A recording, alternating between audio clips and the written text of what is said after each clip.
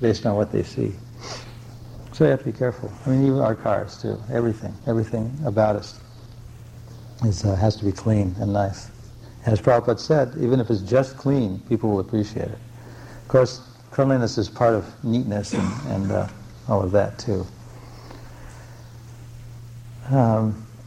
Anyway, it's getting late. Maybe somebody else would like to make some comments about mildness and cleanliness. I'm sure you all had some experiences and some realizations about these things. Devotee? I was thinking, as you were speaking about mildness, how devotees, especially us Westerners, we've had some, 20-odd years of bad training, and then we become a devotee, and we live in a relatively austere way compared to our previous lifestyle. And so it's difficult for us. And there may be unrequited passions, and we struggle with that, and that seems to come out perhaps maybe in aggressive behavior, like with the devotees especially. Or maybe even aggressive behavior when you go out and preach on sanctity. Yeah. One of the things that we noticed about Prabhupada is, and we can recount from his life, that he was given his instructions a long time ago when he first met Srila Bhaktisiddhanta Saraswati. Then he gave him further instructions about specifically, first he said you should preach the Bhagavatam all over the world, then he said you'll be a very good English preacher, another instruction. And somebody asked Prabhupada why you got these instructions initially back in 1922, 1933. Why didn't you come to the West before 1960, when you came, 1965? Prabhupada said it was a big assignment. I had to prepare. So we can understand that he was preparing while he was writing the Bhagavatams, while he was going on the parikrams, while he was gazing out at the Samadhi of Goswami. He was preparing, he was planning everything. How Brahminical can you get? I mean, Prabhupada was a perfect Brahmin. He actually had a whole scheme planned. He had a vision of what was going to happen. Books were going to be published, temples were going to be created, devotees were going to be made all over the world. He had that vision. So everything Prabhupada did was based on a plan. It was based on a long, carefully thought out plan. And when we take a little time as devotees to plan what we're going to do, we see that we're not so passionate. And if we do, run up against opposition and we deal with it, it's not, based on knee-jerk reactions. It's based on a plan. It's already there. We plan how we're going to respond to people. Really good preachers, they prepare themselves for the worst. Just like when we go on TV, we have someone drill us beforehand for hours. What all the hard, mean, nasty questions that we know the interviewer is going to ask. To be a good book distributor, we have to practice, dealing with people who are going to spit and hate and say bad words. Sometimes they buy books. Sometimes they become devotees. Maybe they'll be spiritual masters. Who knows? So we sometimes imitate. We saw Prabhupada with a scholar. He was very forceful, very forthright. Called him a demon. And we think, yeah, we can call people demons. We can be very forceful. We can be very, like you say, aggressive. And we tend to imitate rather than understand how much Krishna consciousness was behind this very infrequent so-called anger that seemed to manifest with Prabhupada and the scholars. Of course, scholars are open to and appreciate debate when it's done in a scholarly way, and they don't necessarily see it as anger or aggression. But Prabhupada was aggressive, but it wasn't aggressive. He said, in fact, once, I think he even went so far as to say, our movement is based on aggression, but not the kind of aggression we see in the former Yugoslavia or among the terrorist groups in this country and other places. No, it's based on spreading Krishna consciousness. Just like we could say Lord Chaitanya, he was very aggressive by casting the seeds of bhakti out over the garden. He didn't just expect them to plant themselves. But that's the kind of aggression Prabhupada. It was a very gentle, mild diffusion of Krishna consciousness, like flood. You can flooding the world with bhakti, love of God. So I think you're right. We tend to, because of our backgrounds, we tend to err on that side and thinking that with the forcefulness of Krishna consciousness should be manifested in sort of, kind of twisting people's arm or forcing. But as Prabhupada said, Krishna consciousness can never be forced. any more than you can enforce a plant to grow. You just have to do whatever it takes to make it grow, and it'll come organically in its own time. Anujama?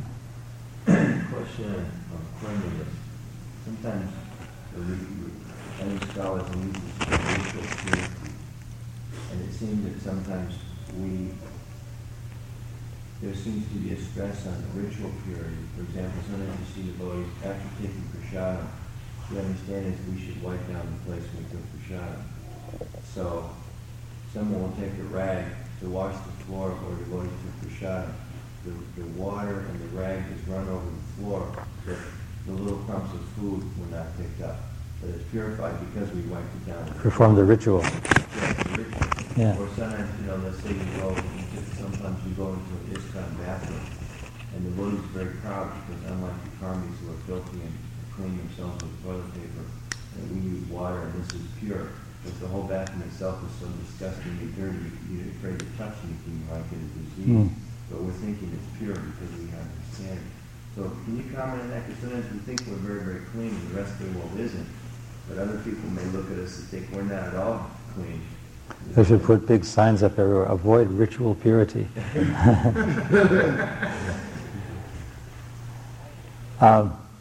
Cars are another thing. I travel a lot, so often I have the occasion to ride in different automobiles or vehicles, trucks, and so on. And it's really not infrequent that I would say probably half of them are disgustingly dirty. If we're going to be very frank.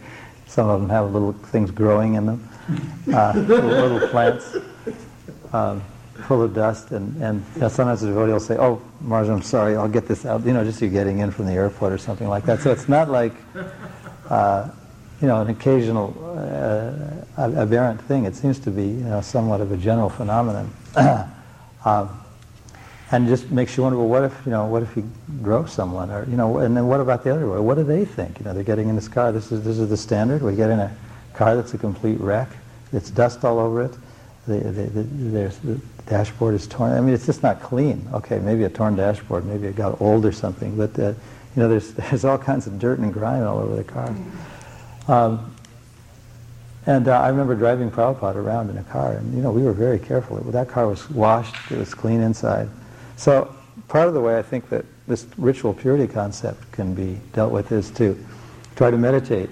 We sing every day, or we stand in the Gayatri mantra every day, that we're supposed to meditate on the spiritual master. And being enthused as he enthused us. So part of that meditation is to think, well, he's watching me now. He's here. Or we can meditate on Krishna, saying he's watching everything I do. So what if Prabhupada were here next to me after I ate prasadam and I just cleaned a little bit and I walked off? Or what if Prabhupada were sitting in this car? Or, what if Prabhupada came into this bathroom? What if Prabhupada came into this room? What if Prabhupada came into this place? What would he think? And then I think we can help us understand that we shouldn't just do the minimum when it comes to cleanliness. I remember I was in New York once in Henry Street in the old days, and Jadward and I stayed in the same room for a little while. I was traveling somewhere. And we'd get up in the morning, go to the morning program, and then I noticed that he did something that never occurred to me. He took a wet rag and wiped down the entire room from top to bottom. Every inch of that room was wiped clean. It was a floor like this. And I really thought, wow, yeah, this is what you're supposed to do. You're a Brahmin, you're living in a room, you're supposed to wipe it down every day. And I just, it was another dimension. It wasn't the ritual clean, just to be clean, but it was cleanliness, real cleanliness. And I started to get an idea about that. And this thing about the kitchen. That Prabhupada, I was with him when he was teaching devotees how to cook, and he said, the standard is that you use the pot, as soon as it comes off and the prasadam is taken out, you clean it. So you always clean as you go. And that's the standard I know Jamuna follows too. The kitchen he said, this is Krishna's room, should always be immaculate, sparkling, clean. So this is, more than ritual purity. There's probably other examples of ritual purity I can't think of. You're supposed to take a bath once or twice or 3 times a day, but some people don't, take maybe a very good bath. They just sort of, in and out. I found that many times Maha cleanups are very, very helpful. Yeah. Like I remember one temple I went to in Canada, and I went under the altar, and it was just so disgusting. And probably like it was probably for 5 to 10 years, and at the end it was actually very profitable for the temple because I found over 200 Canadian forests under the altars, and the mouse traps. And so I just experienced many times if we have regular mound cleanup like once a month or something, and then a lot of things are falling out of dark windows and chandeliers. Yeah. Yeah. It's very nice. It's like the cleaning of the Gundicha temple. Everybody sees the degree. We used to have it in the earlier days. Then like once or twice a year we have like marathon. Actually we work with it. But every our African temple especially. We used to have one day because marathon. Everybody was clean. Yeah, very good. Mahantra. Just by the way, today sit up here and somebody just called me and said, what are you doing in the temple? So we sit up there and And Janava also? So we can remember the very pure and pristine qualities of Mother Sita in thinking about mildness and cleanliness. Yeah? One thought crossed my mind when we talk about these qualities and these questions. We always talk about the four regular principles, and we're very fixed in those essential parts of our practice. But sometimes it seems we forget the do nots are there to support what Prabhupada described as the four pillars of religiosity. We talk about no illicit sex, and then sometimes we forget this is to maintain cleanliness.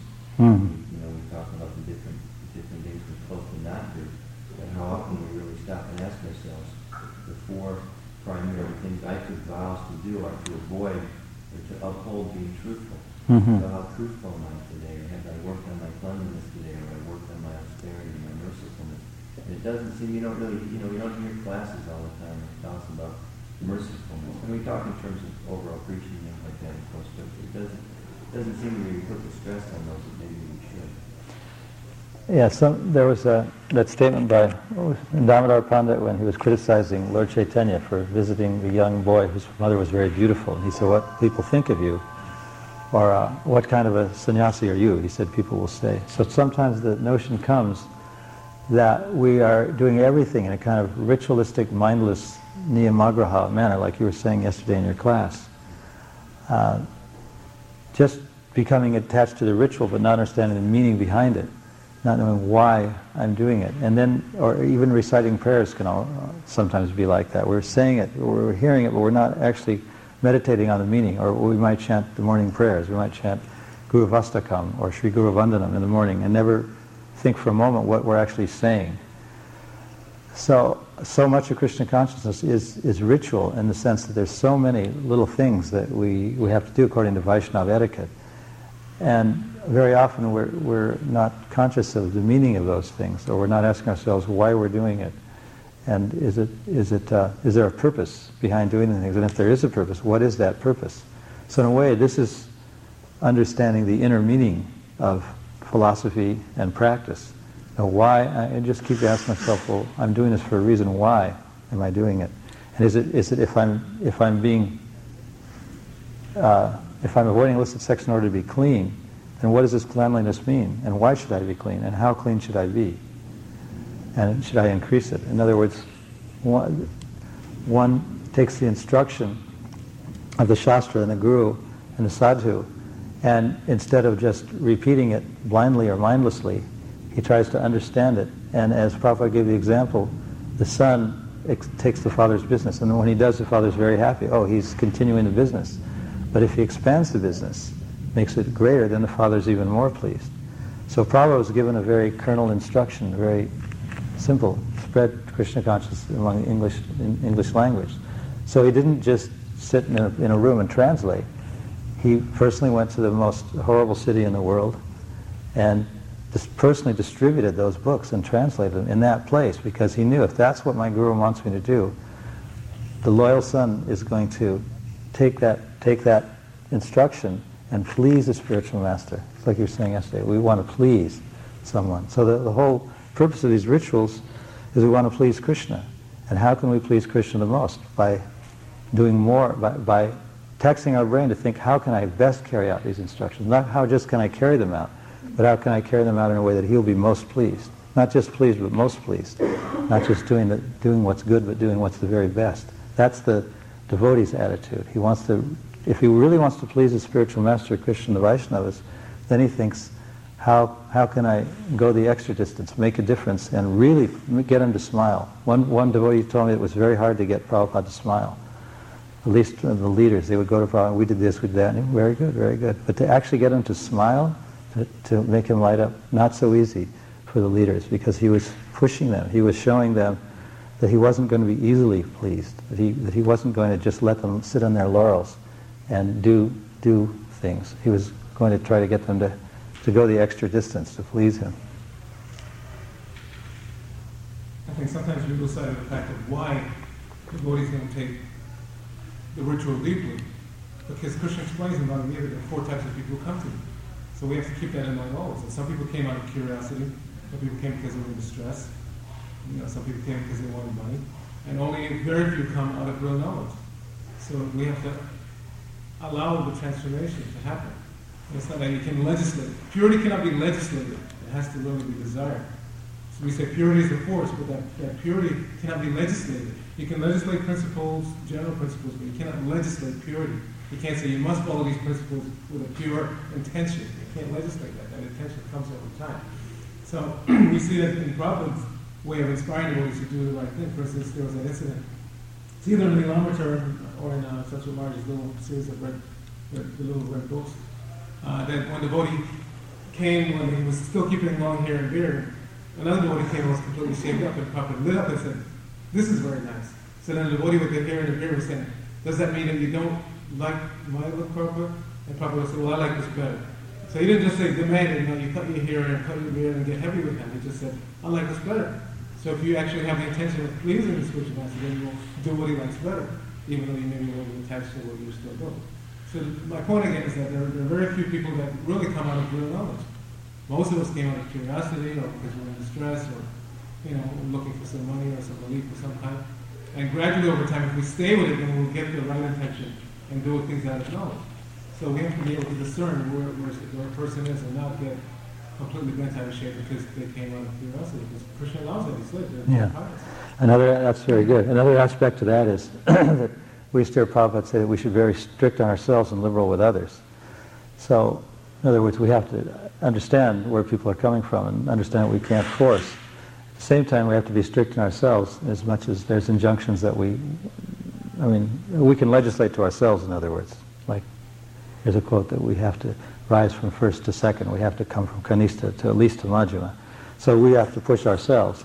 But in the course of pushing ourselves, we have to understand that we can't understand what's in someone else's mind, and if they're, and as you said, they have to be inspired rather than commanded to do things.